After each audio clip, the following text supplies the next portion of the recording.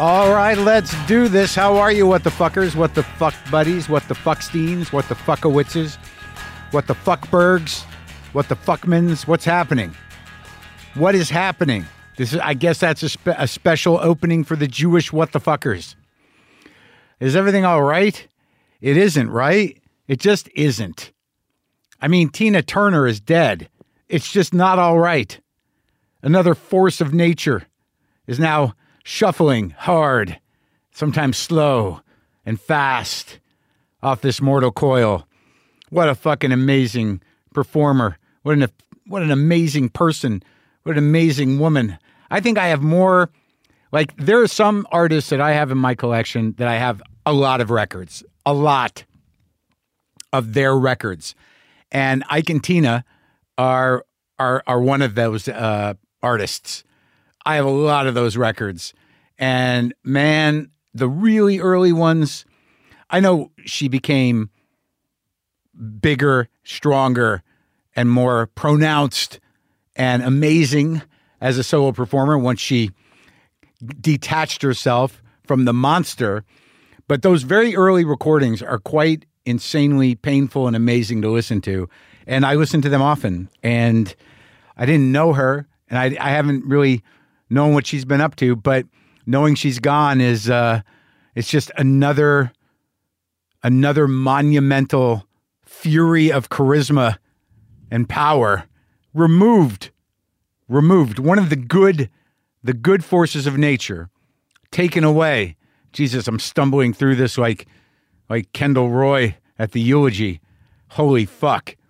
I'm just look, she wasn't young and she was ill, but it's just sad that this generation of people that had such a profound impact on so many, and especially my generation, I am late boomer, tail end.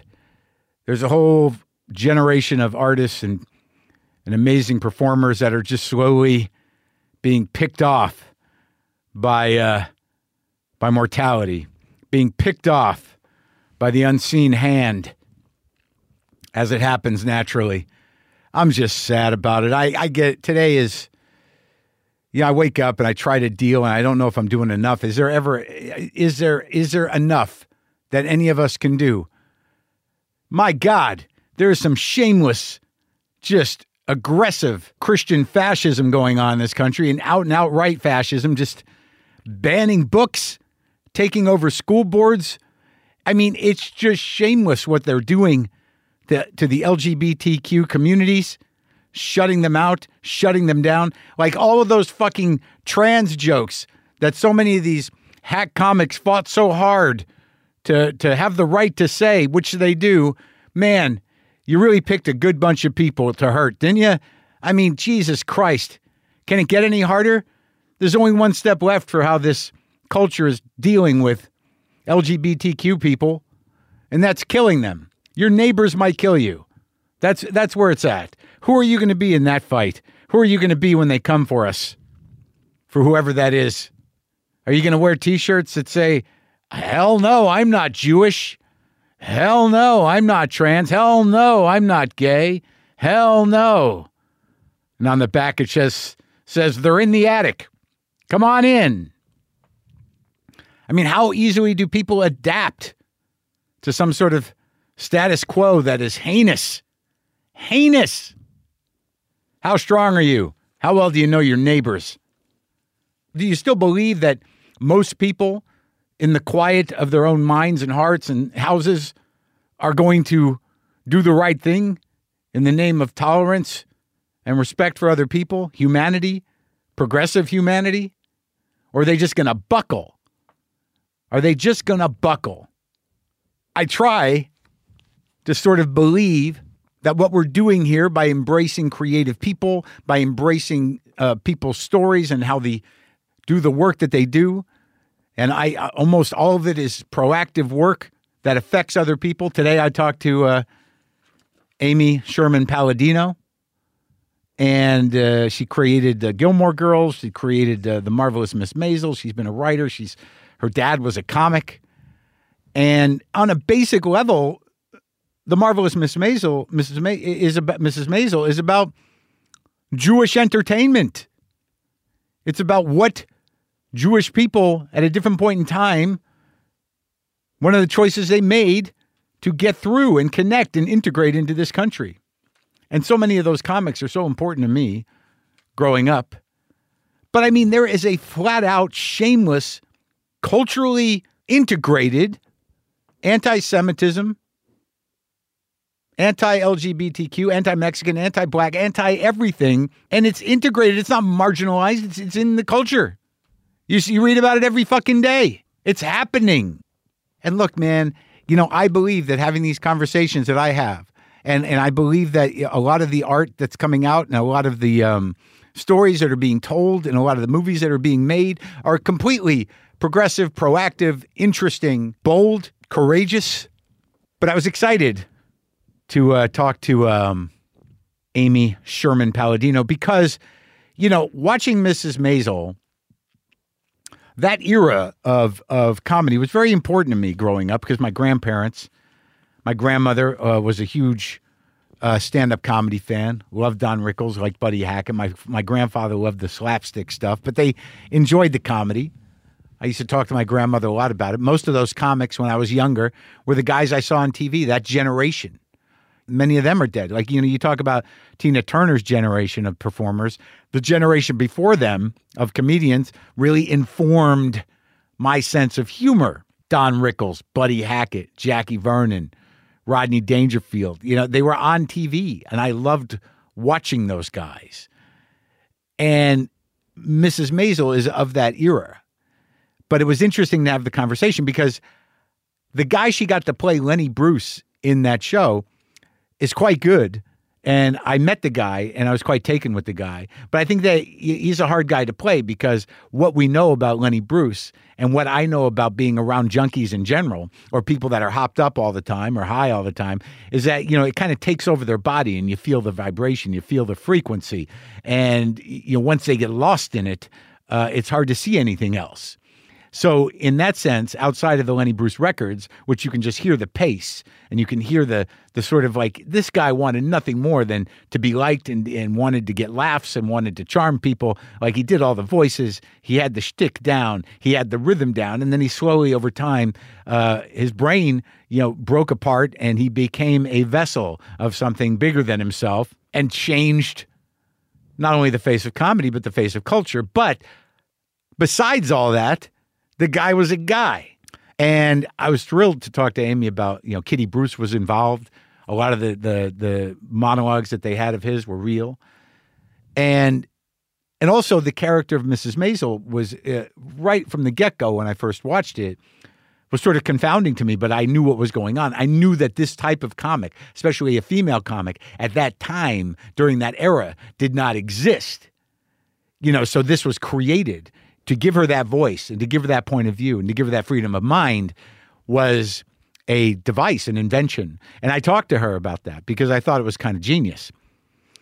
So it turns out that, you know, she's been rotating or around comedy. We just missed each other at the Comedy Store. It was a good conversation, and I'm glad I had it. And I'm glad that, you know, I feel lately sort of a reconnection or an openness or maybe a nostalgia for all this stuff that kind of defined me or that I gravitated towards when I was younger. A lot of old Jews. And also with music too, that, you know, lately I've been listening to sort of alongside of all this other stuff that I just mentioned to you. I've been kind of poking around in the towny rock that was, you know, part of my wiring when I was younger. And also those 8-tracks and stuff. I don't know if it's nostalgia or regrounding. I'm also revising my will. Look, hey, grown-ups, you know, get a will together. It's going to happen. Get a will together. Get a colonoscopy. Make sure you get your prostate checked. Do the tests that will enable you to know where you're at health-wise after a certain age. And just get some kind of will together. So if, God forbid, anything happens, you know, everybody you know or everybody in your family isn't scrambling to keep it out of probate and figure out who gets what and what happens now. It's a grown-up thing to do. It doesn't cost that much money. Colonoscopy, will. Okay? It's adult shit. You can do it. Seriously. So I talked to Amy Sherman-Palladino about the show, The Marvelous Mrs. Maisel, and that series finale is available tomorrow, May 26th on Prime Video. This is it. We talk about why that happened too. Okay, this is me talking to Amy.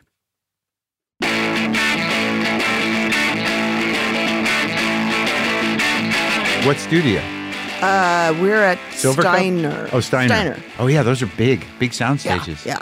It's a nice studio. Yeah. I will say, when we did the Joker there. Yes. Yeah. When we did the pilot, we were in Tonytown, which is basically like any abandoned warehouse that they had a lock on. Yeah. But like there was barely a roof, and it was just they were just terrible. Oh, really? So they hadn't really set it up as a studio yet? There's a lot of places to film in New York that should not be places to film. Sure. But Steiner's beautiful. Yeah. It's great, and it's a full facility. Yeah. How many sound stages they got over there? They must have like 6 or... They've just built like 2 or 3 other big really? ones. Yeah. What are the tax incentives in New York? Are they good? They're better now. Oh, they just knocked them up to like, I think it's 30%, but they also include the above the line, below the line, whatever. It's whatever. It was not as good before, and Kathy Hochul just pushed it. And now everyone's deciding they could use the money, and they could deploy people. Yeah, it's. I just know for our show how much money we spread around town, which was a lot.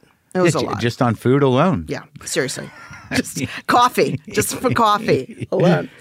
Yeah, but there's no filming in California anymore. Everything's like California has that weird lottery thing, and everything's... I don't understand all that. All I know is that I'm optioning a book that was written by my friend, and I want to make it a movie, but it has to be done in New York. So I want good stories about being able to shoot a film in New York. I think shooting in New York is the greatest place to film. Right? Yeah, it's amazing. The crews are so good. Yeah. They're fast and they're tough. They're very tough, but they're like, and they know how to like maneuver in tiny apartments or into an alleyway or you're stuffed in the back of a diner. That's because that's all New York is. Yeah. And they know how to do that shit. And New York has endless like buildings, and you go in these buildings and they've got rooms, and there were clubs where rich people did rich things, and now they just rent them out. Doll them up? Yeah. Are they already set up, or you have to? Half the time they're just so beautiful, you just like, Really? Yeah. But like, so what were the sets? The apartment? The club? The club. Well, the first year we did the Gaslight, and we did her apartment and things like that. The last year we built a strip club. We built a giant strip club, which was amazing. Yeah. And then this past season we did like sort of our version of Johnny Carson. So we built a whole studio with a thing. So what was shot in real live buildings and stuff? A lot of stuff. Like just about anything that wasn't permanent that you saw. What about the Schmata factory? No, that's an amazing place out in Greenpoint. And that guy his story is incredible. He was in the Holocaust, he was in the camps, and he was a young boy, and they taught him to sew. Yeah. And because he was so good at it, they didn't kill him. And he would fix the officers' outfits, and he survived the Holocaust by learning to So he's got this unbelievable, it looks straight out of the garment district, and he's very tan with a dapper suit. He's, I don't know, he's like 3,000 years old. I don't know how old he's very little. But he boasts that every president but Trump he made a suit for, and it's just like it's a really great, and we would use his workers because they all knew how to do the machines? To work the shit. We didn't know how to work any of that stuff. And they were great. They were like, those tough broads. That were like which is, it was just amazing. It was so great to go back there. Well, I was very taken with the show, and I was surprised, at the beginning that I was, because I was ready to, kind of like not. Well, okay. I was ready to judge it as a comic. So, I'm coming to I get that. It was only because of that. No, I totally get that. And I was sort of like charmed by it, but I also realized, without knowing anything about it, that type of comedian in a woman or a man was rare. There were two. Yeah. So the idea that I don't think anybody picked up on initially was that you created this character who is a woman who could speak freely, which really wasn't the case, because people were comparing her to Joan or to Phyllis Diller, but they didn't do that kind of stuff. No. It was the only guy that was doing that was Lenny Bruce, and the guy that you got to play him was very good, you know, and that's Kirby, hard. Yeah, I met him, and I was very complimentary because, you know, I don't like, I've seen Lenny, and Lenny's like a, you know, he was like, you can't really hide the darkness in the real tapes of that guy. No. You know, he looked like he was, you know, it was a weird energy. Yeah. But that guy was, you know, he made it charming, I think was the real trick. Well, he understood that he needed to entertain as well as have something to say. Right. And that, I think, was one of his, what really sort of set him apart, is because he wanted the laugh. He wanted to sing and dance, and he would just do it. Voices, he just wanted you to, you know, when we decided to do this show, my dad was a comic. So I grew up around comics, and my fear was getting into this world was exactly that I did not want comics to look at this and go, you know, what the fuck? That's not at all the world. Now, it's a different time. It's a different era. You were able to sort of like, you know, kind of reconstruct or sort of, what's the word I want? To understand an entire era or two, you know, through, you know, something that, you know, even like from the very beginning, I realized the scope of the staging was almost musical. Yeah. Like in terms of how, you know, the size of the sets, the patter, that like, you know, it wasn't like this is a historical document. Right. We weren't making a documentary. It's a reimagining. Yes, a reimagining. Of a period. Yeah. Well, I grew up hearing stories from my dad of Well, let's go back. So where'd you grow up? I grew up in Van Nuys. I grew up right down take the freeway back the way I came. So what was he, the whole time? Was he from New York? My dad was born in the Bronx. And he started doing comedy in the Catskills.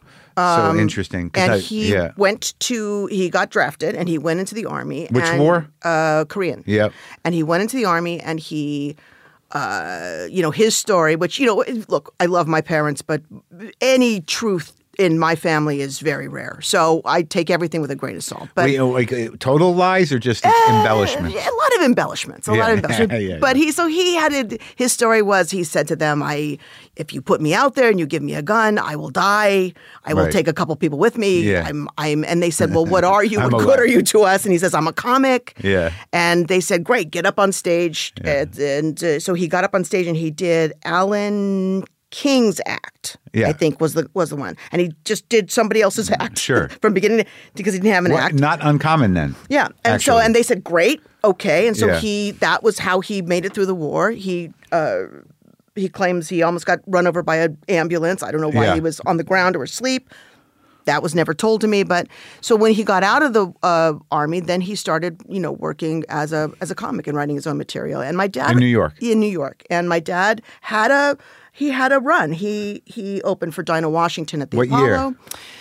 I would say late. I was in '66, and then they moved to LA in '64. So I would say late '50s into the '60s, and club act. Clubs. Dinner club all act. Clubs. Yeah. You know, The Hungry Eye, Blue Angel, you know. So who were his contemporaries that he hung around with? Like Shecky Green. Oh, yeah. Jackie Gale. Jackie Gale.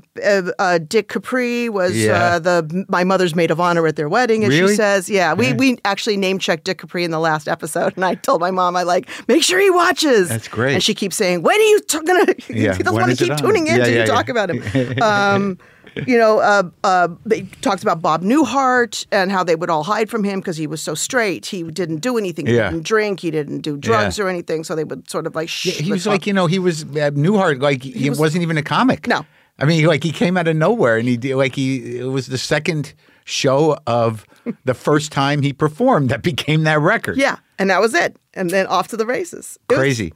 It was, and There's my dad. There's no other way for that guy to have come to be. He was so great. Yeah, but like he couldn't have. Like I talked to him, the clubs would have killed him. Yeah, if he had to come up in it. Yeah, because he's such a sensitive. He's sweet. Yeah, he's a sweetheart. He's a you sweetheart. can't hang out with all those hard Jews. It's so get chewed up. Clubs are they're a thing. They're a thing. But at that time, you know, like I didn't realize until I've read some, like, you know, like what was that guy's name? John Berger's book. That there were literally people talk about there being so many stand-ups now. There were thousands. Yeah. After World War II, it was like anybody could do it. Everyone was stealing material. There were 20 guys out there in uniform doing stand-up. Right. It was crazy. Yeah. And there were all these dinner clubs, these mob-run dinner clubs everywhere. Well, and they loved the mob. Yeah. I mean, my parents are talking about nothing about how, but my mother was working at Mr. Kelly's in Chicago. Right. And she lived in Chicago? Well, she was working there. She was a dancer, and she was working a club, and she was working. Oh, so doing a run?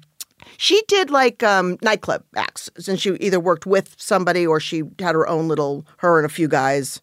Yeah. She was cute. She was about this big, redhead. There were I know that, when I saw that she's a professional dancer, I always wonder about the goal of that pursuit. Of dancing? Yeah, like how many it's poverty. Gigs? How many gigs are they? But like going into it, comedy's crazy. I know. But like even acting's crazy. But I'm going to be a dancer. It's like there's 3 jobs. Yeah, I know. And the thing about dancing is you never make money. Unless you just never make money. There's no way to make money as a dancer unless you're Mikhail Baryshnikov, and there's one. And it's such a princess dream. It is. But back then she could do backup. It's a pure love of just that art form, and it's quick. It's a quick in and out. But right. Now with physical therapy and all the stuff that you can last into your 40s, 50s, but not back when my mom did it. Well, so what's she doing at Mr. Kelly's? What's the mom story? She was doing a show there, and my father came into town to see her perform. Yeah. And the guys, and she loved these guys because they would make sure she ate, and then nobody hit on her, and she felt very protected. And my dad was sitting there, and they came over, and they introduced themselves, and they sat with him, and they said, "Listen, we're going to go outside and beat the shit out of this guy. You want to come with us?" He goes, "I would, but my wife is about to, she's coming on any minute. I think she'll be mad. So maybe next time." Yeah. So that is the Mr. Kelly story, possibly true in the Sherman household. Sure, Mr. Kelly story. They would ask the Jewish comic if he would come out and help them kick someone's ass. My dad was tall. Yeah. He was a big dude then. He was like 6'2" then, so he had some height on him. Well, it seemed like there was sort of there had to be an unspoken or spoken kind of relationship because they owned all the clubs. Yeah. Yeah. So do you remember like when you were how many kids in your family? Just me. So did you go to shows? Well, as happens with comics, my father had a really good run and signed with the Maris agency, and they brought him out here, and he started writing on the Bobby Darin show and he was anything shows? with a name and a show. He wrote on for a while, and then my parents had I had a sister, and she passed away very, very young, and it threw everything into, as will happen, because you lose a child, that's it. Everything's different. So it kind of threw him off his trajectory, and for a long time, my mother was the breadwinner in the family. She started teaching dance, and that's how we ate. And then my father started doing the cruises. Sure. And the great thing about my father and the cruises was he wasn't blue. He didn't work blue. Well, that's still the way. And some of them have a blue night though. Like it used to always be you got to be clean on the boats, but now they have a blue show. Oh, they do. They've got one dirty show. Well, I don't know how exactly it works. 11:45. But there are guys that do the boats still. I mean, they do the boats. I'm telling you, it's an amazing gig. My father has a very conversational way of, or he did. Long form?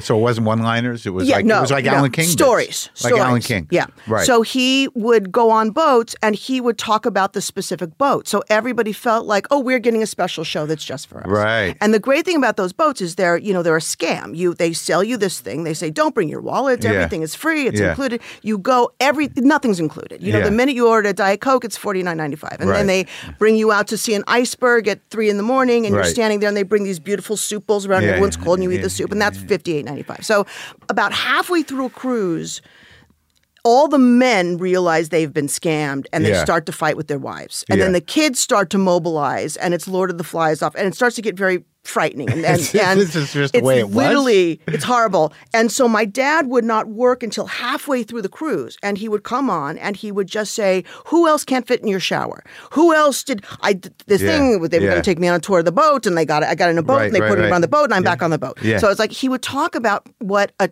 basically a scam. The cruises are. Yeah. And it was so cathartic for especially these schlubby dudes who were dragged out there, and they felt so good and happy that by the end of the cruise, my dad was like Bono. All the old women just loved him. They would write to him, and then he started saved marriages. Oh my God. It was great. It was great to watch. So I actually didn't see my dad do stand-up until I was about 13, 14 years old, because he was always on boats. And I was, and so when I was 13, my dad said, come take a cruise with me to Mexico, and we'll short one. A short one, a short one. Well, sure. I mean, that's good for the Sherman family. Right.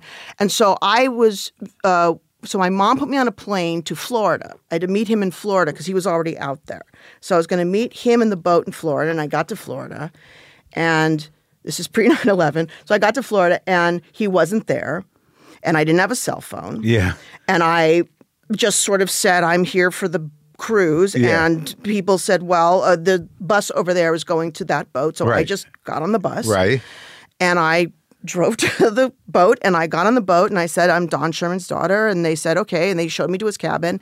And as I'm walking the cabin, I'm hearing people who will work on the boat saying, there's hurricanes, and the entertainment's not going to make it in time. So I'm on 13. I'm on the boat. I don't have money. I have nothing. I'm supposed to meet my dad. I sat in the room for a while, and then there was the lifeboat drill, and someone said, you got to put your and come to your boat. And so I put my thing on. I went out to the boat, and the boat's starting to pull away, and I'm like, well, at some point somebody's going to tell me to get off the boat or something. Right. But they literally at the last minute, with him and a harp player, and with the spoons and whatever, and he was in a panic. But it was like I almost took a cruise by myself, which I was where very was your dad? About. He was because my dad would get on a boat, but then he would either stay somewhere and work many boats, or he'd go from boat to boat to boat. But that boat, but the one you got on, it was going to hit bad weather, so they basically canceled it? No, my dad was stuck in bad weather. The boat that he was on was stuck out in a hurricane. And so he had to get from that boat to this boat. That's crazy. So he's a real boat guy. He was a boat guy. But it was amazing watching it, and it was amazing watching. When did you get to see him finally? Then, when he finally made it to the boat. We spent a week together, and I saw his act. That was the first time, 13. First time. Did he do TV stuff? He did some TV stuff, but he mostly, when I was really young, he was touring. He toured with Sergio Mendes, and he toured with Jose Feliciano. And he was like Paulie's dad, Sammy. Yeah, like Sammy Sammy was a friend. Mitzi was a very good friend of his. So when I got old enough, Mitzi threw me a couple of jobs at the Comedy Store, and then promptly fired me when she realized I wasn't going to become a comic. That I was just because those jobs were supposed to be for comics. Which ones did you get? When I was 18, I worked in the office. Sure. So I got to hand Sammy his $30 check, which was that's going back when he was still around. Yeah, and so I was there for a year, and then she realized I need that job for somebody else. What was that like in the 70s? Yeah, I think so. Yeah, must be. And then when I turned 21, she put me at the cover booth. Yeah. And I worked in the OR. Yeah. And then I also worked in the main room. In the cover booth? Yeah. Wow. So that was an informative time, but you were around then. I was around then. The lineup right before I got fired the second time was Kinnison and Arsenio Hall. Oh, so that's and the 80s. Dice and Charles Fleischer. Yeah. That was sort of the main group that I would see. Well, I must have just missed you. I was there 87. You must have been there in 84, 83. Maybe. I know. Sam was dating Tamayo Otsaki and watching those two people fight. Dude, I have a tape of that. In the OR. It's the greatest thing in the world. Because I lived in the house where Tamayo lived, in Crest Hill. Oh. I lived there when I was a doorman. So Sam used to come up there and party for 3 days and yell. Yeah. All they did was yell. All they did was get in fights at the back of the bar. Yeah. Well, I have this weird tape that I need to digitize because I found it in Mitzi's office because they were cleaning it out. And I have, look, I have this. Look at these. Her driver's license. Oh, my God. Why are these just sitting here? Because the binder did a doc and the office was all a mess. So I asked if I could take some shit, and that was on the floor. So I'm like, well, Peter knows I have it. That's amazing. Yeah, that's so great, though. And then I got the one from 74. That's like right after she took the place over. Right. So your childhood, like after you saw your dad do comedy, was it the idea that you were going to be in show business? Well, I mean, my family was not set up to do anything else. When I had graduated and I was I was like 23. Yeah. We were having dinner and my dad turned to me and he goes, did you want to go to college? Because we could have sent you. And I was like, and at that point it was like, no, the ship has sailed. Yeah. Because it was just, my mom really wanted me to be a dancer, but she really didn't want me to move to New York. If you wanted to be a dancer, you had to move to New York. There were no California dancers. But to do what? Be a rockette? I mean, what's the big plan? Broadway. Okay. Broadway. Right. Musicals. Musicals. Yeah, sure. Musicals. Yeah. Now, the thing is, I can't sing. I can't sing. Okay. So that's a problem. Yeah. It's an issue. Yeah. I was a good dancer, but it was not in the cards. Yeah. What happened is fine. My mother's not okay with it, but what happened was still? fine. Yeah, I think she'd still prefer. After you made $1 billion in television, she's still like, you should have been a dancer? Look, my mother is 92, and she's working on her 4th one-woman show right now and writing her memoirs. And I don't know what any of that means because this woman has worse punctuation than I do and cannot put a sentence together to save her life. But she's going to ask you to help her out, isn't she? No. She's got her own. Who's going to publish the memoir? I don't know. All I right. don't know. I'll bribe somebody to do it. But it's just, she's... All right, so she's pushing you to be a dancer. You're in your teens? Yeah, I was in dance class at 4, and I was dancing when I got my first job on Roseanne. I had a call back for Cats, and for a touring bus and truck, right? And which I never would have gotten anyhow because I lied and said I did gymnastics, which I didn't do, right? And I got the call I had a writing partner for 1 year, and we got the call that we got the job on Roseanne. But you were doing scripts, you were writing things? Yeah, I was in improv classes, and we were bored and out of work, so we would sit and we would write some spec scripts. And for what? I had a thing for Richard Lewis, so we wrote an Anything But Love spec script because I thought, well, Did you know him? No, never met him. But do you know him now? Later in life, he heard that story, and he actually left me a really lovely voicemail. I don't know how he got my... Yeah. But I never talked to him. I have the tape. Yeah. I don't know what you play it in anymore because they don't have answering machines anymore. Right. The little one? The little teeny tape? Yeah. Oh, yeah. You got to figure out how someone to... Well, no, I wonder what he thinks of the show. He's a big Lenny head. Well, I hope, we tried to be very, Kitty was very involved because Kitty is... Kitty Bruce. Yeah. She controls all his material. So anytime we want... And we never wrote stand-up for him. We wrote his dialogue, but... we never wrote a word of stand-up. Yeah. It was all his stuff. Yeah. So she had a lot of say and could have been a pain, and she was absolutely lovely. And she came down once and did the set, and she was Did she like how he played him? She did. She did. She liked Luke a lot. That's sweet. The ladies like Luke. Yeah. Yeah. He's very likable. He is. I'm telling you, I was totally surprised. Yeah, I was cynical. I was going in it with the wrong glasses on. I was immediately engaged. Well, he's such a worshiper of. It was weird because he came into audition for the pilot, and the Lenny Bruce character was in one scene. He was just playing like a strip club, and he was, and there were actually weirdly 3 really good, like one guy who looked just like him and did like a dead on impression. And then there was Luke, and then there was another guy who was also very good. And we sort of were going back and forth, and we said, if we ever wanted to bring Lenny back and ever wanted to have him have a scene with a character, you got to go with Luke. Yeah. If we just want a dead-on impression. Right, you're right. It wasn't an impression. Yeah, he could act. It was a sense of it, but he's a really terrific actor. And Luke just knows everything. So He knew coming in, or he knew everything. He was obsessed with it. He knew all the recordings. And so every time and there were so many different versions of the same bit, because it existed in so many different ways that he did it, that I would put something forth and he would say, but here he kind of did like a and he did some of that. Can I put that in? So it was a lot of And Kitty's on set? And Kitty was only on set once, but everything went to her, and we had to say, here's what we want to do, and we want to, because we had to also mix and match pieces. Right. Now, what about like Rachel? Like I've talked to her. We had a conversation in season 1. Like it's very interesting to me, and it's not a criticism, but like because I noticed this about look. Steven Spielberg did a movie about his family of Jews with no Jews, and then you know, yes, he did. And then James Gray did Armageddon Time, a movie about his family with no Jews. Yes, and then Rachel, not a Jew. Yes, and how many Jews did you see? Many Jews.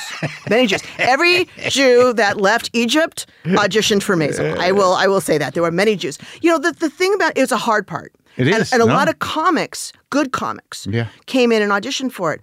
But it was that mixture of, it was also the mixture of, especially at the very beginning, she couldn't be a polished comic.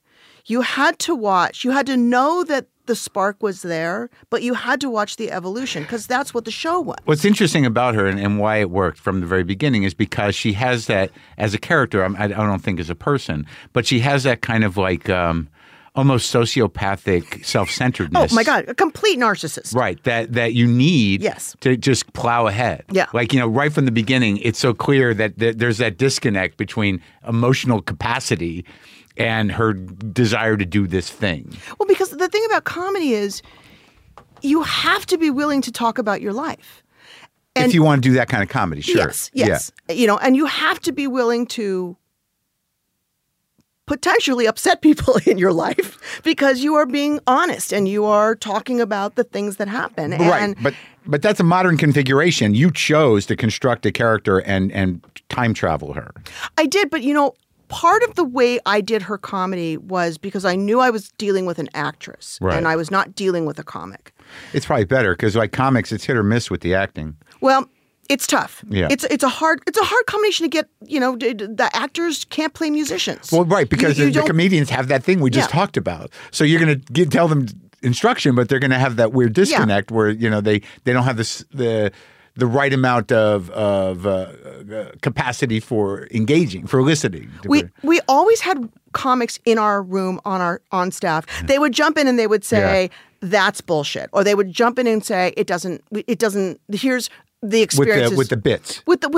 And with everything. Right. With clubs, with how much time you get, with every little tiny thing, because I wanted to make sure that it felt, especially in the beginning, was as she was learning and as she was putting it together, I wanted to make sure that they would look at it because I didn't want her to like come out and boom, she was the funniest thing in the world and knew how to craft a joke and knew what the whole thing was. Right. And so it was they were sort of like keeping us in check. But the other thing about Rachel was for her to be able to play this part, she had to have an emotional thread in whatever monologue she was doing. Even if it was a quickie, there had to be something in it. And we tried to always tie what she was talking about to something that was going on within the show. Sure. So she had something to grasp onto. And then you could structure jokes around that and you could work with her. And she was the great thing about Rachel is because she's so smart and she's so fearless and so doesn't really care what people think about her. And I mean that in the best way because she would be up on stage with a room full of extras staring at her. Yeah. She's the star. And she would say, tell me how to say this. Yeah. Tell me where the inflection, because she just wanted it to be right. Right. Then she would get up and work it and work it and work it. And there were times where she would come to me and she would say, I need something to get me to this. I need something to get me to this. So the monologues were very much about letting her feel like there was an emotional story connection, because then she didn't feel weird going out doing jokes. I think if we had just given, because, you know, like Joan Rivers, she had these great jokes. Sure. But I think if I had just given Rachel great crafted jokes, I don't know that she would have known how to do them, because she was thinking. Yeah, and it's like the possibility for failure would have been high. Yeah. Because there is a way to shtick. Yeah. And that's not what she's doing. Yeah. So that choice was to create this character. It almost becomes all the way through once she has success with the tour with the R&B group or that guy. Yeah, Shai Baldwin. Yeah, and then, you know, just onward. It's seeing this. The reimagining is really kind of an alternative feminist history of this period of show business. Yeah, right? It is. It is. I mean, we people keep saying, well, who did you craft her after? And my honest story is my dad. Sure. Because I grew up with these stories. I mean, I stripped stuff out of his life. He toured with Johnny Mathis. I did things that he he told me about. And I said, well, I don't know. Good. And also, it's interesting that, he started stealing from Alan King because that, is really, out of Alan King was the guy that, made the middle-class Jew, a thing. Yeah. He pulled it out of the Borscht Belt and made it, it was the passing bit. Yes. Yes. But it was about life. It was about middle-class life. And, and Rachel's Midge comes from, it's almost pre-middle class, but it's upper class. They live well. Yes. That was back in the days when if you were a tenured professor, you had a beautiful apartment on the Upper West Side. They gave it to you. But that's the style, right? So it's not really a Lenny Bruce thing. It's really kind of that, it's those Jews who were talking about bourgeois life. Yeah. Yeah. And then by making her a female as opposed to my father, it allowed sort of a. Well, I never looked at it as a feminist show because I don't ever look at my. I just say that because it's a point of view thing. But it does. It's important. But it came off a little like that, and I'm fine with that. I'm not upset with that. It's just it allowed sort of a point of view that made it less. Because the thing I was really concerned about is I didn't want people to look at this and think that's my grandma's show. I wanted people to be able to enjoy it, and I wanted young women to be able to watch it and not feel like, what do you know about the audience? I want to see girls, So I think that by watching her struggle and watching her come from this adorable girl, because Rachel's so damn cute, with the cute clothes and everything, and yet can't hold the husband, has, going up against the family, going up against not getting the respect, it made all of that palatable and it made her more human. So what do you know about the audience in general? Nothing. I don't know anything about because it's interesting. They're alive and they're out there. Well, I imagine that, there is that generation of people that, enjoy the what is it? The Alan Arkin, Michael, what is that show called? The Kaminsky Method. Yes. Clearly there's an audience of people of our parents' generation that are engaged in stuff that speaks to them. So I think that you have this spectrum of people that can be pulled into this because it has the trappings of their past. Yes. And it speaks to the experience of that. And the patter of it kind of is reminiscent of something they grew up in, but yet it's really a young people's show. It is a young people's show, although the interesting thing is the gripes about the show that I heard mostly through the filter of Rachel Brosnahan, who cannot put her phone down. I love her so much. Right. But it's like, baby, put the phone down. Just put it down. Yeah. Is this issue about you're a bad mother. You're a bad mother. And this became a very big issue. And Rachel talked to me about it a lot. And at first I was very cavalier about it. And I said, Rachel, I don't give a shit. I don't care what you read online. I'm not on social media. Right. We're not doing the show for the 6 people who are calling you a bad mother. Right. But then I would have the New York Times say, so what's this thing about the mothering? And I'm like, wow, so this is a thing? Really? In this day and age where we're talking about women and this and that you're asking me she's a bad mother because she's got ambition and because she wants to go on the road and she wants to have a career. Yeah, but what the fuck is that? I mean, it's like, you listen, but you listen to the stories of any entertainer's family. They were all shitty parents. Of course, that's the point. And it's like, they make a choice to do this thing. You need shitty parents to make more entertainers. Right, like Buster Keaton was used as just fodder. Yeah. I mean, it was like it's an interesting thing that you're putting this modern sort of point of view into the past, and then these people are criticizing her on behalf of what? It was huge. Domestic expectation? It was huge. And they would ask everyone about it. They would ask Alex Borstein about it, who didn't have kids in the show.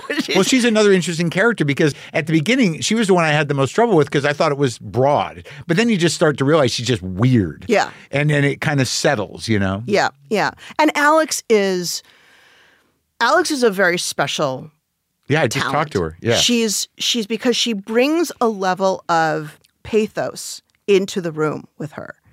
And it's what grounded Susie. Because Susie was such a ball-busting, fuck you, I don't care. Whatever I think I say, you know, I'm going to be alone anyhow, so I'm not even going to try to connect with humanity. Right.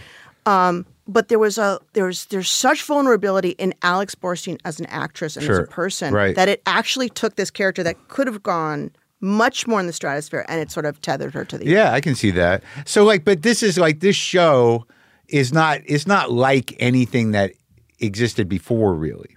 Like, you know, in the way that, you know, it's not like a 3-camera trip. It's not, you know, it's not quite a movie, but it engages all these devices of, you know, old movies in a way.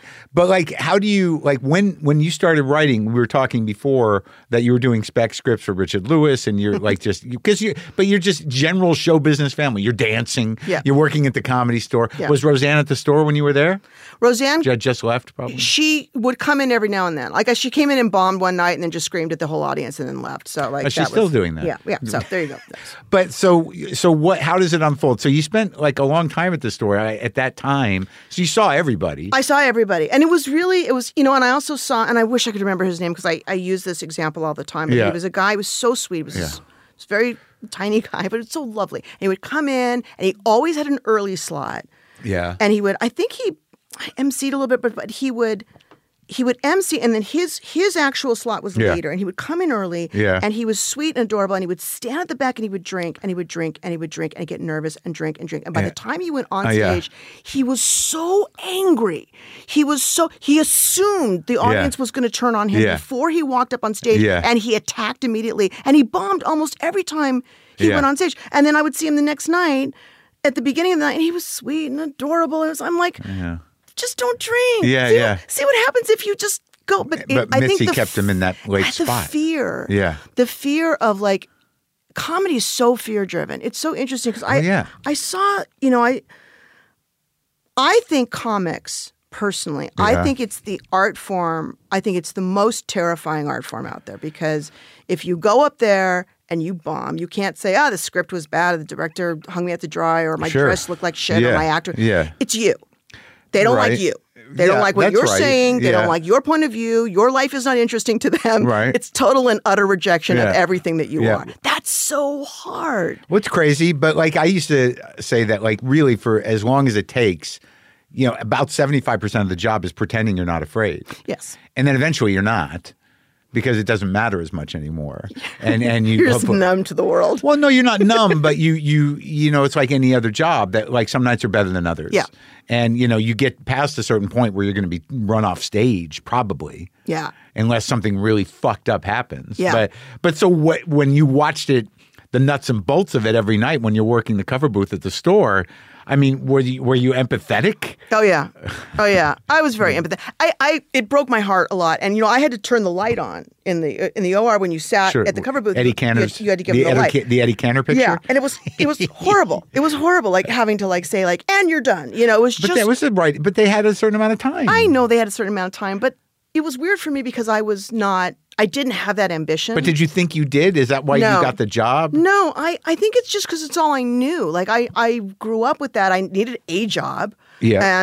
And my dad got me the job. Mitzi always was very sweet to my dad. And, you know, according to my mother, she was in love with your dad. Mitzi was in love with your dad. I don't know if that's true, but according to my mother, Mitzi was in love with my dad. The great love of her life, I think, was Steve Landesberg. Oh, really? Yeah. After Sammy, it was Steve Landesberg. And then she, I think, went through a dark period where she just fucked a lot of comics. Yeah, I think her boyfriend was Danny Stone. I must have just missed you. I mean, come on. Were we there together? For fuck's sake? I think we were. What happened? Why did you notice me? That's crazy. Because Danny Stone, all he did was that fucking. It was the weirdest thing that they were together. Like all he did was Dangerfield, the Dangerfield impression. Argus Hamilton. He's still there at the Comedy Store. Yes, every night.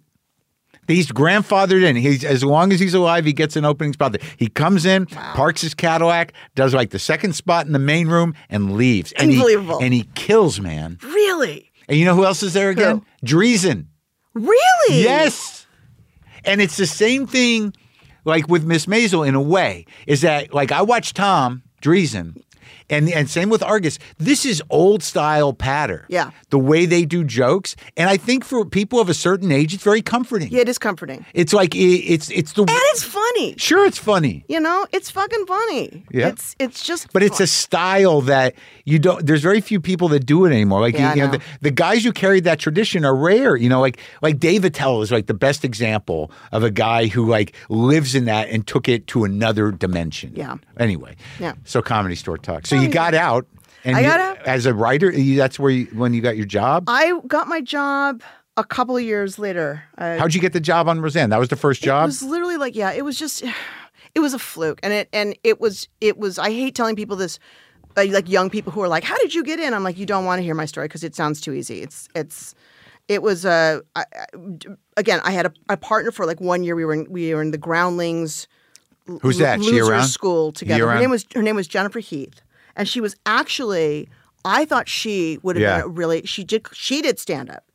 But Jennifer, and she was very funny, but Jennifer didn't like clubs. She didn't drink. She didn't like people who smoked. She couldn't take the clubs, so she couldn't do it. I mean, you got to be at the club to do stand up. So it didn't work out. But I actually thought if she had a belt and a smoke, she would have been really great. But we were in the Groundlings loser classes together, and then we decided we'll write a couple. She really wanted to write a spec script. I'm like, fine, I don't care. Okay. So we wrote 2 spec scripts. We wrote a Anything But Love, and we wrote a Roseanne spec script. And I was in, and I realized, oh God, if I'm going to do this, I got to learn how to use a thing because I don't even know how to type. So I went to take a class at UCLA, which was, I don't know why they exist. Yeah. But the teacher of that class was a very nice man who I also can't remember his name. Yeah. That's welcome to my world. A TV writing class? It was a TV writing class. Yeah. And he was working on a show called City that had just been picked up with Valerie Harper. And he wrote Crash. He started in comedy. He was a comedy writer. Haggis. Paul Haggis. Yeah. So he said, well, come in and you guys just pitch a bunch of stories. Yeah. And I said, all right. So we went in there and we pitched a bunch of stories, all which were absolutely just dreadful. Yeah. But we didn't know what the show was or anything like Yeah. that. And Paul Haggis said, okay, well, look, take your pencil, and if you can throw the pencil and it sticks in the ceiling, we'll hire you. Yeah. Which sounded, I didn't know anything about sitcom hazing at that point. I'm like, that sounds insane. And so 45 minutes later, everybody wanted to go to lunch. And he's like, that's fine. So we actually got a freelance script on City and off that. And so by the time we got meetings with agencies, we had already been hired with something. So you had a thing. You did an episode of City. Right. And so from the time we wrote those spec scripts to the time we got on Roseanne was 6 months. And it was a very quick. First season of Roseanne? No, it was third season. So all right, so it was up and running, and she was already She was huge. with Tom. Yeah, she had just broken up with her Original husband the season before and fired everybody. Fired everybody that was there, all the writers, and they were starting fresh. And Bob Meyer came in, he was running the show, and they had no women. So they needed a cheap team of Who was in the girls. room? Bob Meyer, Chuck Lorre, Jeff Abagoff, Brad Isaac, Joel, Don Foster. Wow. And then me and Jennifer. So, and it was already like a machine. It was huge. And we walked into like a huge show. Right, but the characters were defined. It was an unbelievable first job. Yeah. It was so lucky. She had just done the national anthem when we got hired. Right. So the first time I met her, we went over to the house that they were renting that later they were sued for trashing that house. It was in Brentwood somewhere. Her and Tom? Yeah. So we went over there, and the whole time they just had taped every news show that was talking about her, and they were just watching. We just sat there and watched everybody trash her and trash her and trash her. And then she and Tom started finding it funny, and they started fooling around, and then they started making out, and then he unzipped her pants, and then we all got up and we left the house. And so that was my first introduction to Roseanne as a person. But everybody abruptly got up. We were. I love those moments with crazy people. It's time to leave. It used to happen with Sam up at Crest Hill, where it just sort of like, what's going on? Everyone just goes. Yeah, let's just go. We don't need. We get it. We know what's going to happen. No goodbyes. We're fine. Yeah. Thank you for the burger. But I will say, going onto a show like that had, as crazy as she was. Yeah. What she brought to the table, nobody could bring to the table. Oh, she's fucking funny. And of such a clear point of view, such a clear who I am, what my story is. And then they surrounded her with John Goodman, Laurie Metcalf. I mean, it was just like, it was gold. But also, like, I think one of the great things about that thing is that she grew as a character. Completely. And like that just, it's not always the thing that happens. But they as the kids grew, everybody grew. I will say they wouldn't do now what they did then. And they knew, for example, they knew John was the right husband for her. Right. John was busy. He was doing Julius Caesar he was the Old Globe, I think. And they had to wait. That's why it was a mid-season show. Yeah. Because they could have cast somebody else, but it wouldn't, they needed to find somebody that would let her have the space to become an actress and yet not tamp down who she is. And they found between Laurie and John. Yeah. And you would see great actors. I mean, the best. Yeah. The best. They could make anything funny. Yeah. Anything funny. And it was like a marvel to watch. It was also because the mantra of the show was make the small big, make the big small. Yeah. We weren't writing like they're all stuck in an elevator. We were writing like stories of family stories, like shit that really happens. Yeah. And there was no, you need a certain amount of laughs per page. There was just like, let it happen. Yeah. Let the scene happen. And if there's no laughs, there's no laughs. Is it interesting? Great. Well, that's a kind of that must have been a fairly new thing. It was. But, well, I mean, I guess though, like, with those 70s shows, like Mary Tyler Moore, Lou Grant, I mean, there were definitely serious episodes of comedies. There were serious episodes, but I don't think anything had this level of just be. First of all, I mean, just the look of family stuff was wrong. It was completely different. That they are a couple in love. They still like to have sex. Yeah, it's like that. Just the visual. It's not Mary Tyler Moore. It's not. Right. And then also she had banned the studio and the network from the stage for whatever reason. Right. So when I came in as a newbie, there were no notes. There was no one at table read. They were sent away? They were gone. Yeah. I never saw them. And we would have our table read, and then we would go do our work. And she would, and it was just like, it was like a weird, fucked up summer stock company because you were just doing the stuff. But that's nice. It is almost like theater. Everyone's involved. It's collaborative. It was the best until I went to a different show and I realized who are all these people sitting around and why are we listening to them? It's like, well, that's the studio and the network, and they have opinions, and I'm like, oh my God. Because I think if I had started with that, I don't know that I even would have been a writer. I didn't want to be a writer. So how many seasons were you there? I was there 4 seasons. That's a lot. Yeah, I was there. I have the record. I think I have the record. Eric Gillen may have beat me by a bit, but I think I have the record. And why'd you leave? It was time. It was time. I was, she once said, "I will never have a woman run the show because it's no fun being mean to a woman." and everyone who ran the show at a certain point, she turned on them and made their lives a living hell. Right, not the whole time. Yeah, it was like there was a certain point toward the end of the season. She's like, "And now." Yeah. And, really?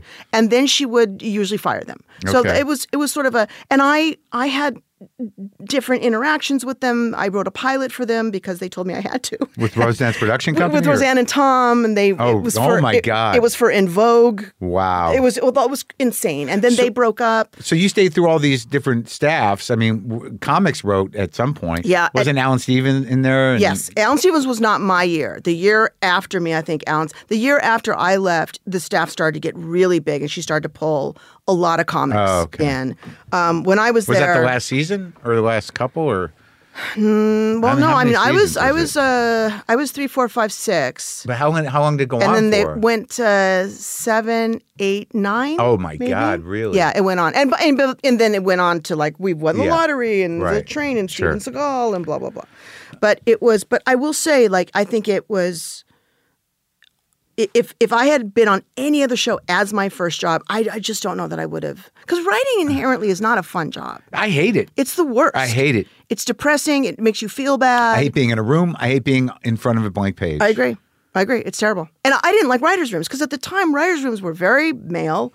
And it wasn't even that I felt like, oh, it's so misogynistic. It was just like a dirty, everyone sort of smelled weird and everyone picked up the trades to go in the bathroom, and it's like, oh my God. It'd be just sit there for hours. Sometimes nothing happens. Just the worst. And I was eating. Like, it was terrible. It's a terrible environment. So I hated it. So after you leave, though, what do you just do? You do you're just around, just doing episodes here and there? Well, I wrote a couple of pilots and not realizing that, I always had sort of like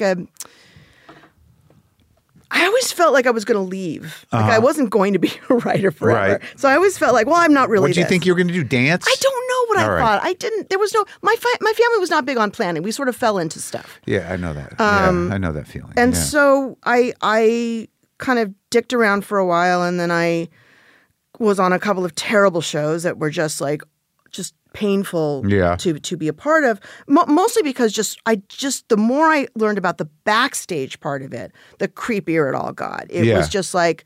In what way? Well, I was there when Les Moonves would come down and, they'd go off and talk about, we're going to go get the Heidi girls. And it's like, I really don't need, I just don't want to hear it. Yeah. Do whatever you want to do. I just don't want to see it, and the ugliness of... I did a show and the creator was a female. Yeah. She was sort of a playwright, and then she did some movies and stuff like that. And she and another guy started to have some sort of relationship. Yeah.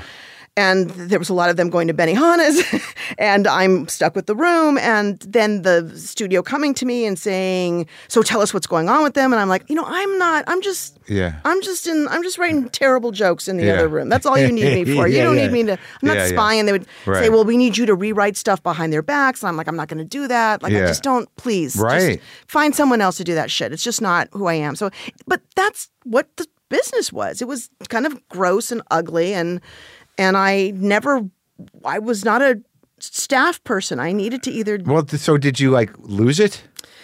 No, I just kept humping it. And then I got on a show that I truly learned what my limits were. And I was running a room, and What show? I lobbied for the job. It was called Veronica's Closet. Right. And I lobbied for the job because I said, I've got to get that executive producer credit. I got it because I got to get my own show on the air. Right. I've got to do it myself. So you knew that. I knew that. I knew that much. I said, if this is going to take, I got to be the one, and I've got to hold the pencil. Yeah. I can't be the person who feels like I can fix it and not be allowed to fix it. There's some real crazy on that show. Yes. Okay. And there was, and from many different... Ron Silver and Christy Alley. Oh, Ron Silver, who had his manager call me and said there was a joke about something in Yiddish, and his manager called me and said he does not want you to call him a Jew on the show. And I said, he played Alan Dershowitz. Yeah. He got a fucking Oscar nomination as Alan Dershowitz. He's Ron Silver. Look at him. He's a Jew. What do we want me to call him? We want you to call him Armenian. Okay. And I'm like, okay. All right. That's great. So you get your executive producer credit, but what'd you learn? It was horrible. And I didn't get to pick my staff. My staff was picked by the powers that be.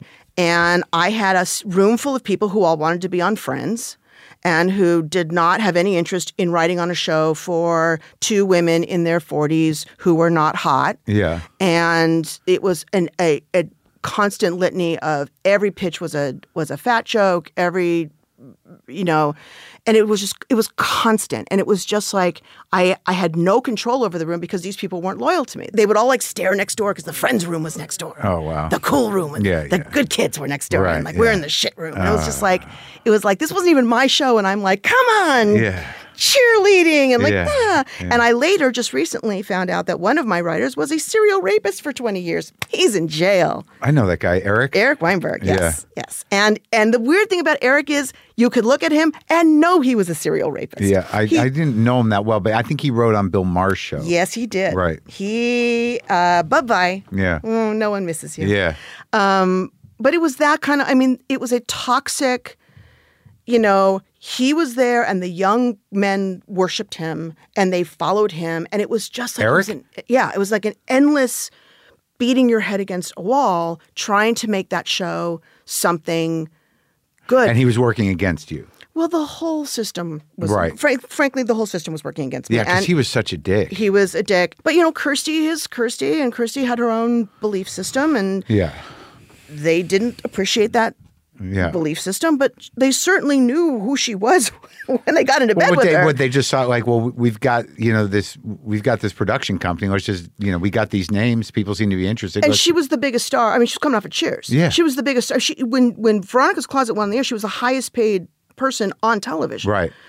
And God knows she's talented. Yeah. She's so funny. Yeah. Kathy and Jimmy, they were funny people. Yeah. Daryl Chill Mitchell was on that show. Yeah. He was great. I mean, they were great people on the show. The show could have been, if anybody had given a shit, it could have been something really terrific. The talent was right there. Yeah. And it drove me nuts that I'm the only one fighting for something that isn't even mine. Yeah. And it got to the point where it felt like, unless I was going to be willing to break down and cry every single week. Yeah. This was not a. I would come home at 5 o'clock in the morning. Yeah. Every night. Yeah. I'd get into bed and I'd cry. Yeah. And my husband would say, "You've got to quit. Yeah. You've just got to quit. I can't." How long did that go on for? The whole year, the whole season. That's terrible. But I'm not a quitter. I didn't want to quit, and they didn't want to fire me. Yeah, but that was the expectation. Like, that people would stay all night. Yeah. And then take abuse from executives. It was the worst. It was absolutely horrible. It was the worst experience of my life. And I will say, like, I thought David Crane was a delightful man, and I think he's very talented, and I appreciated any time that he was in the room. Yeah. But they weren't in this room. Yeah. And I had people actively working against me outside of the room. I mean, they literally hired my replacement mid-season. I was in the trades, and I'm showing up to work, and I'm saying, like, guys, could you hide it from me, like, a little bit? Because I'm still humping this show till 5 o'clock in the morning every fucking night. Could you maybe just pretend? Could you hold the announcement just like a month? Maybe. Right. It was just so awful. It's abusive. It was abusive. Yeah. It was abusive. And it was the kind of thing where the first day I got the job, a couple of writers of other shows of theirs, not Veronica's Closet, but they had 2 other shows going. They took me out for drinks, and they just told me, like, it's an evil place and it's horrible. Yeah. And I wanted to not believe that. I wanted to say, look, let me have my own experience. What, all of the shows or just that one? The system. The umbrella. The system. Yeah. Yes. Okay. Yeah. The system was not a warm, fuzzy system. Right. Sure. It was a system that you were going to have to, like, get some therapy. So this, like, upon your realization of, what was going on behind the scenes, this was like the hitting of bottom. It was. And I just thought, what, this is not for me. I don't want to be in this world. I don't like this world. I don't want to be in this room. I just started, like, sending them home, and I would just finish the script by myself. And there were a couple of girls that I that were great. Yeah. And they would sometimes stick around and help. But it was easier for, like, get most of the joke pitching done, send everybody home. And I would just sit there till 6 and I would just get it done because it was too ugly. It was too ugly. And then knowing that Friday was going to come, they were going to appear. They were going to see the run through. They were going to throw the script out because they threw it out every time we had a run through, everything like that. Yeah. And then we were going to work all night again. And Friday night was the night that I was always called into the room to be told what I have done wrong in the week. Yeah. And that's one particular Friday, I just said, look, if this is going to be one of those meetings, can we do it Monday morning? Yeah. Because I've just got such a rewrite to do. Yeah. And they said, okay, we'll see you Monday. And so Monday morning I came in, and it happened on Monday. But, like, over that weekend, that was the weekend I decided, look, I'm not going to cry anymore. I'm not going to do this anymore. Yeah. I'm not going to have somebody wait for me to cry, pick up a tissue box and hand it to me and go, we all cry here. Yeah. It's like, why? We're doing fucking comedy. Why are we all crying here? It's a terrible thing to do. Yeah. So I quit sitcom. I said to my husband, I can't do it anymore. And he says, great, don't do it. Yeah. He was working on Family Guy. He goes, sit at home, figure out what you want to do. And what did you? I sat at home and I wrote Gilmore Girls. That's what you did? Mm-hmm. I sat at home. Courtney Love was dating Edward Norton. Yeah. She was renting a place across the street from me. So I would just sit. I would sit at my couch, and at 3 o'clock, he would come up, and she would run out of the house. Was that where some sort like of lingerie. Whitley Hills or somewhere? Like the Larchmont area. And then I would just sit there and watch them they seemed very happy together for a moment. Yeah. And then I wrote Gilmore Girls, and that was... And he sold it with your husband? Or was that just you? That was just me. Yeah. I went in for a meeting at the WB, and I said, I have this. And Susan, who had been trying to get me in there for a while. And I said, well, here's my pitches. Yeah. And I said, there's a mother and daughter, and they're more like friends. She goes, I want that. Yeah. And I wanted it to be an hour. And I said, I'm a half hour. What do you, an hour? What is that? Just more pages? Yeah. I'm like, what? It's single spacing. It's like, hour sounds really hard. That's a lot of pages. But fuck it. It's, what did I know? I know anything. So I sat at home and I wrote Gilmore Girls and I've had my own show. And for a long time, a very popular show. Yeah, it was good. And it holds up? I guess so. Because when it went on Netflix, that's actually when it really gained most of its audience. It always had like a fan base. How many seasons was it? 6? 7 seasons. 7 seasons. That's I wasn't there the last season, but it was 7 seasons. But because I know I dated a woman who was obsessed with it, but I mean, she would watch it all day long. It happens a lot. And it's a very big cancer show. So I cannot tell you how many letters I got that said, I watched this with my mother while she was going through chemo. I mean, like stacks and stacks. Makes him feel better? I guess. And I would say to Lauren and Graham, and she would say, our motto should have been Gilmore Girls were bigger than cancer, because she got the same things. It was like, it was a show that if anybody was going through either medical or divorce or heartache or something, it was the sort of the go-to comfort food for that. That's great. Which is, are you kidding? It's amazing. It's amazing that young people are still into a show where there's no social media, there's no cell phones until like midway through the show. There were still answering machines, and I think they had a pager, like a drug dealer that they walked around with so they could communicate a little bit. It was really and Melissa McCarthy, who took over for Alex Borstein, who was supposed to be no kidding. Suki. That was the way that happened. I think she told me that. Yeah, but Mad TV wouldn't let her out. I just work with Melissa. I love her.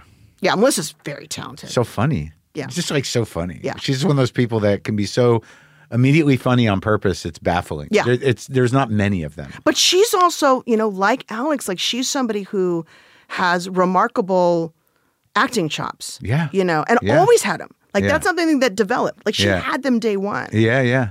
So that was a great run. So you landed. Good run. Yeah. So, but you clearly after that you wanted to do more.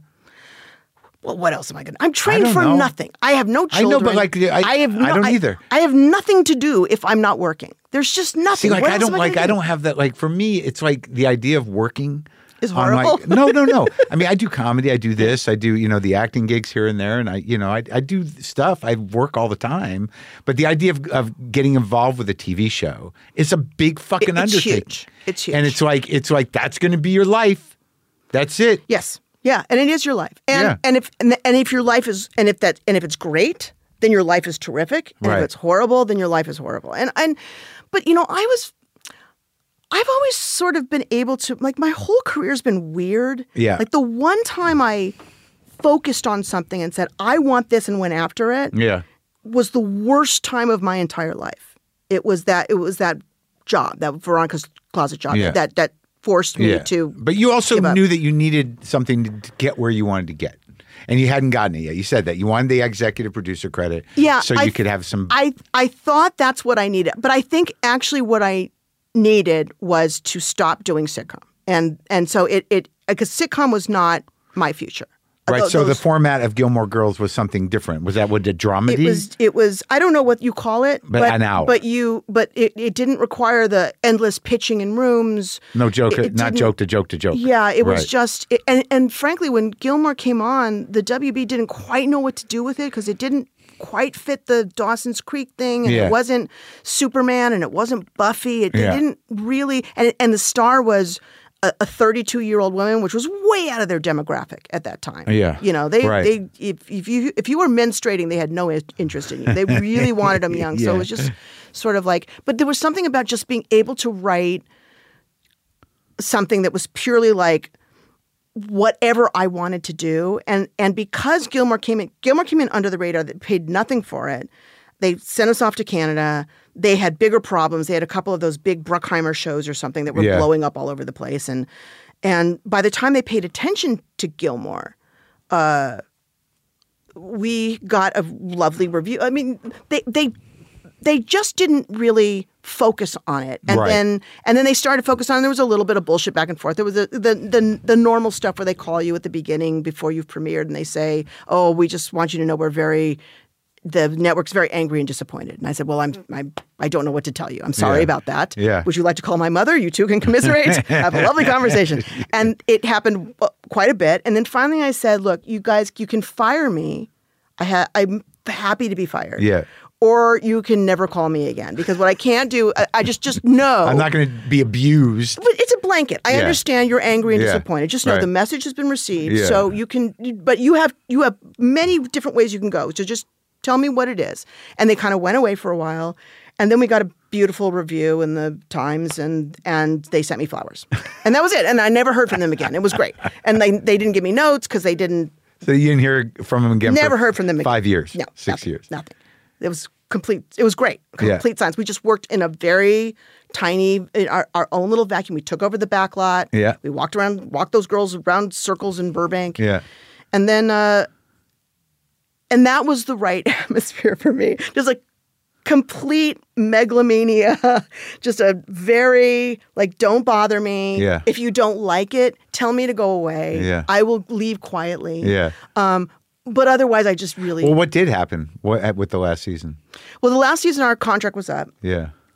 And we were very burnt out because we had been writing every script. After 5 or 6? We were 6. Okay. We've done six seasons. Yeah. And we went to Warner Brothers and we said, we would like, we don't need more money ourselves, but we need more writers and we need a directing producer on set. Yeah. We need that. We just have to have that. Yeah. If we're going to do another one. Yeah. Yeah. And they said no. Yeah. Because they were used to us doing everything. Yeah. And we were kind of like, okay, well, Yeah.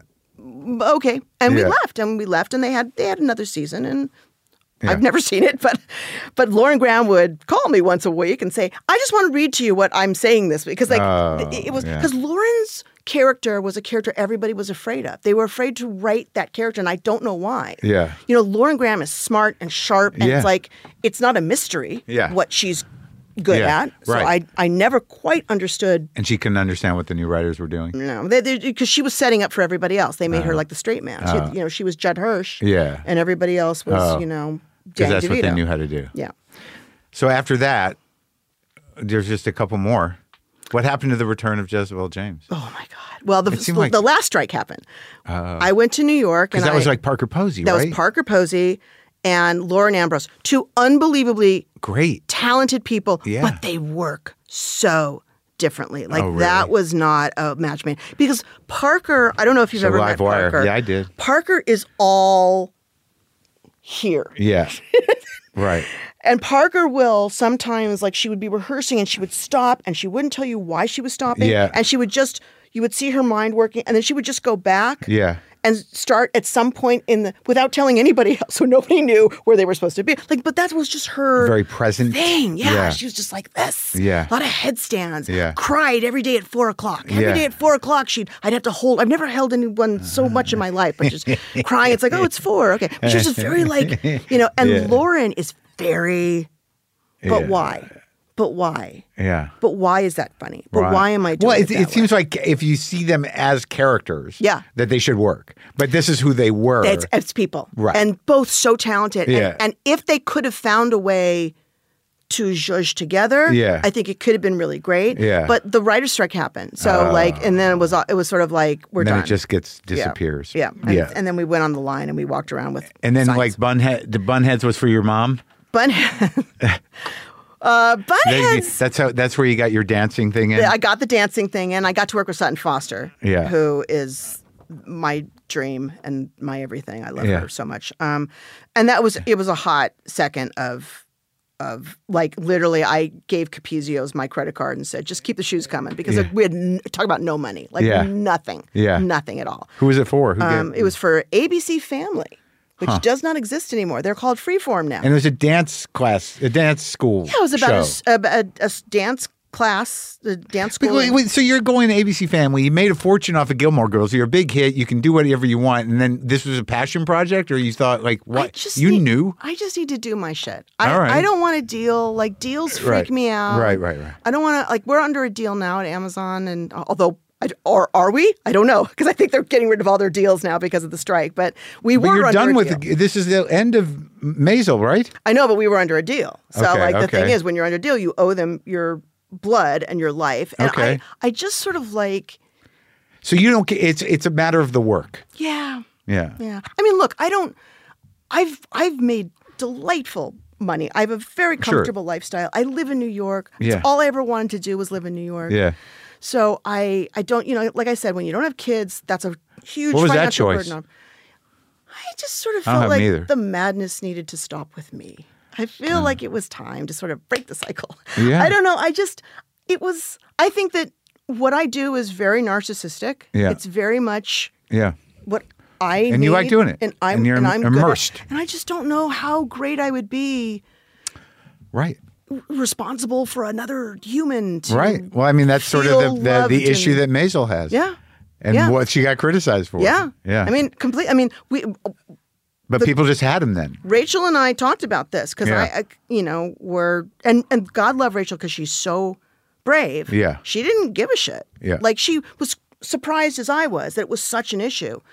But she felt like, well, yes, this woman is a complete narcissist. It's got to be. And if you want to reach the heights she wanted to reach, you got to leave home. Yeah. You can't take the kids with you. So where are we at? It's almost over, right? Then it's done. Okay. It's hard. It's Isn't bad. it? Well, it's like family, right? This cast Yeah. Shaloup's so sweet. we had a weird bonding. Yeah. Like after 5 years, there was no, I've had enough of you. Yeah. And when the word came down, it was very hard. Like we were very. What do you very- mean it came down? That it was last year. But who said that? You? Oh, no shit. No, it wasn't me. But things come to an end. I understand But that. I thought it was so successful. Yeah, but there's orcs to pay for. There's a lot of orcs running around. They got to pay No for the shit. orcs. Maisel was a very expensive show by the end. It was very. I mean, all those That's bells and amazing. whistles. Yeah. Cost. Doing period shows are very expensive. It's not just the cars and the dresses and the Right. sets. Yeah. It's all the work afterwards, taking out all the modern stuff. And Yes. all the VHS. I mean, the special effects. You wouldn't think we were a special effects show. We got no dragons. But aside from that, like, okay, granted, you've been on shows that have gone on multiple years. Mm-hmm. And, even Gilmore Girls after 6, I mean, it sounds like in other words, it could have been done. Yeah. So is there a part of you that feels like you've told this story? Well, once we knew that we looked at that 5th season very differently. Right. And we had a 5th season plan that was not this 5th season. Right. It was a 5th season that was Sure. to go on. Well, I mean, you had decades that Yeah. you could have gone on. Yeah. for. So- this show could have ended up with the beginning of Hacks. Yeah. Something. And she turns into, Yeah. after some terrible plastic surgery, she's taller. Yeah. And right. she's... Well, you know what I mean. And she could have gone through generations of comedy. Yep. Yep. Yeah. We touched on that in the 5th season. Yeah. But we looked at the 5th season like, okay, let's land the plane. Yeah. And let's land it. And because halfway through the 5th season, people started saying, well, I mean, what about a reboot? I'm like, oh my God, just let me land the plane. Yeah. Right. Please, Right. reboot. Let me make sure that if people liked the show and if people watched the show, that at the end they feel like their journey was Has fulfilled. closed. Yeah, absolutely. That was Yeah. very important to great. me. So Well, that's good. yeah, I was very lucky. My whole career I've been very lucky. Yeah. I fell into this. Yeah. I didn't seek it out, and I've worked with such great people, and I'm just very lucky. I'm so lucky to be where I am right now, and I as sad as I am too. And also we were going to do a panel on Monday, and we were all going to be back together Yeah. again, and then it's like, and we're on strike, and it's like, and we're not there. Yeah. But so it's a bummer, and I miss them desperately. I just miss seeing them every single day. But I had something that a lot of people go their whole career and they don't have. So Yeah. I'm super lucky. That's great. Yeah. And I'm sad, but I'm also happy. It sounds like a bittersweet thing. Now, what do you think of Broadway? I am worried about Broadway. But I mean, what do you think about doing Broadway? I would love to do Broadway. Broadway is, and I've toyed with it. I've stepped my foot into it. It feels a couple like times. it's where you should go. I want to. But not in a bad way. Well, I want to do it. It sounds like it feels like you have a Broadway show in you. Well, thank you. I need to clear out. You need to clear stuff out because Broadway takes decades. It takes so long to mount a Broadway show, and there's so much work that goes into it. And I'm not afraid of that work. It's just Broadway's not something you slip in between seasons. Right. Broadway is something you turn to and you go, okay, I'm here, I'm down, I'm build good. This thing. Yeah. So I'm thinking about it. I'm tipping my toe into a little something now. I love live theater more than anything. I just think there's nothing like it, and it's great. And I worry that I want Broadway to come back full force. Yeah. It's still not. Yet. It's not back yet. The audiences aren't back. Everything's not back yet. Yeah, And Broadway, there's no you need butts and seats. You need people to come. Yeah, and get sit. these sort of amusement park ride shows. Yeah. It's and a lot of like the smaller, more interesting shows get shoved out still. Yeah. So I'm glad that I think they figured out a way for the Tonys to go on because the Tonys, unlike the Emmys and the Oscars, the Tonys are their lifeblood because Tonys can save a show because people will watch a performance and go, oh, that looks interesting. I'll go see that. It's not the same for the others. Right. So it literally saves lives and careers and shows. And Beetlejuice was failing. And they went on the Tonys and they had a huge... Good run. And then suddenly they're like packed and people are coming to see it. So it's a life or death thing. So they're doing the Tonys this year. I think that's important. Yeah. It's really, really great. It's a great... And theater people are the best. Yeah, sure. Because they work harder than anybody else in the entire world. And it's also immediate. Yeah. It's right. And it's different every time. I mean, there's something... It's interesting like watching comedy on Netflix and things because it's fun to do, but it's not sitting in a club where something can go wrong. Sure. And it was interesting when the latest Chris Rock special, and I've since heard that maybe they've fixed it, but where everything was driving toward this one joke. And it didn't go. And he fucked it up. He fucked it up. Yeah, I mean, I didn't watch it, There was something kind of great about that moment. Because it reminded you, oh, wait a minute, this is a live animal. Man, people used to tank all the time. Yep. Like, it used to be something to watch. It's like that story you told about that guy who was, sweet at the beginning of the night, but by the time he went on, it was a fucking disaster. It's great. I mean, there's a sense of danger in theater. There's a sense of danger in comedy. The sense of danger is something that, when you do TV, when you do movies, you can get rid of the danger. Of course, and the danger's fun. Well, I hope you do something.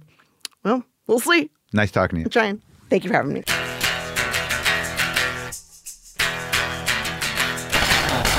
Okay, there you go. That was exciting, lively. The Marvelous Mrs. Maisel comes to an end tomorrow night, May 26th. On Prime Video, you can watch all 5 seasons now. Hang out for a minute, will you? Folks, we've got a special treat this week for Full Marin listeners. We pulled out some old segments of the show that not a lot of people have heard, with guests that made people at the time say, what the fuck?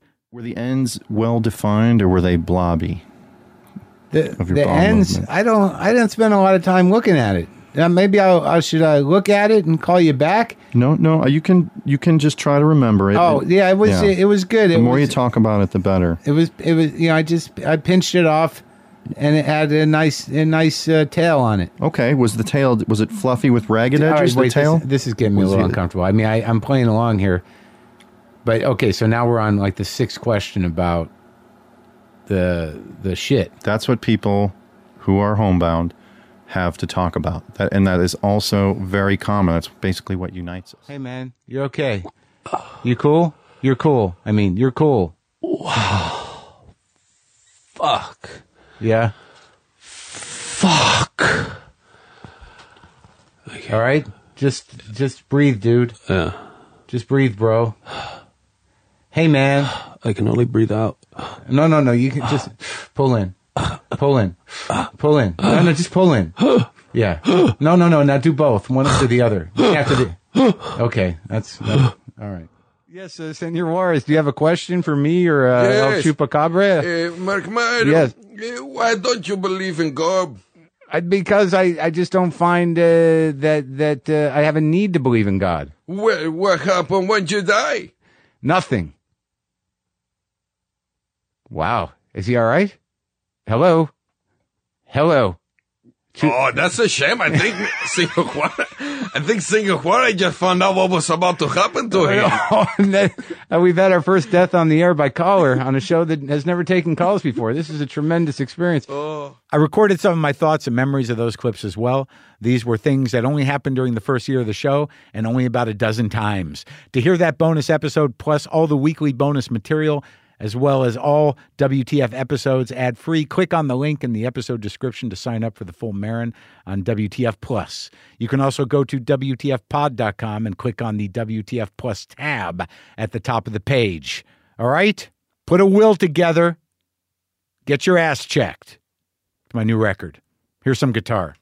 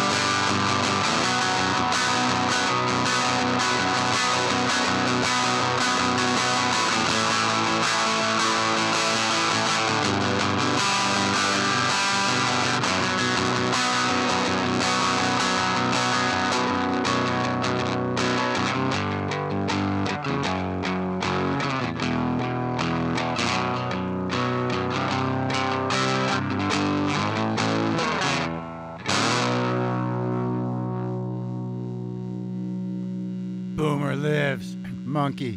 LaFonda. Cat angels everywhere, all right? All right?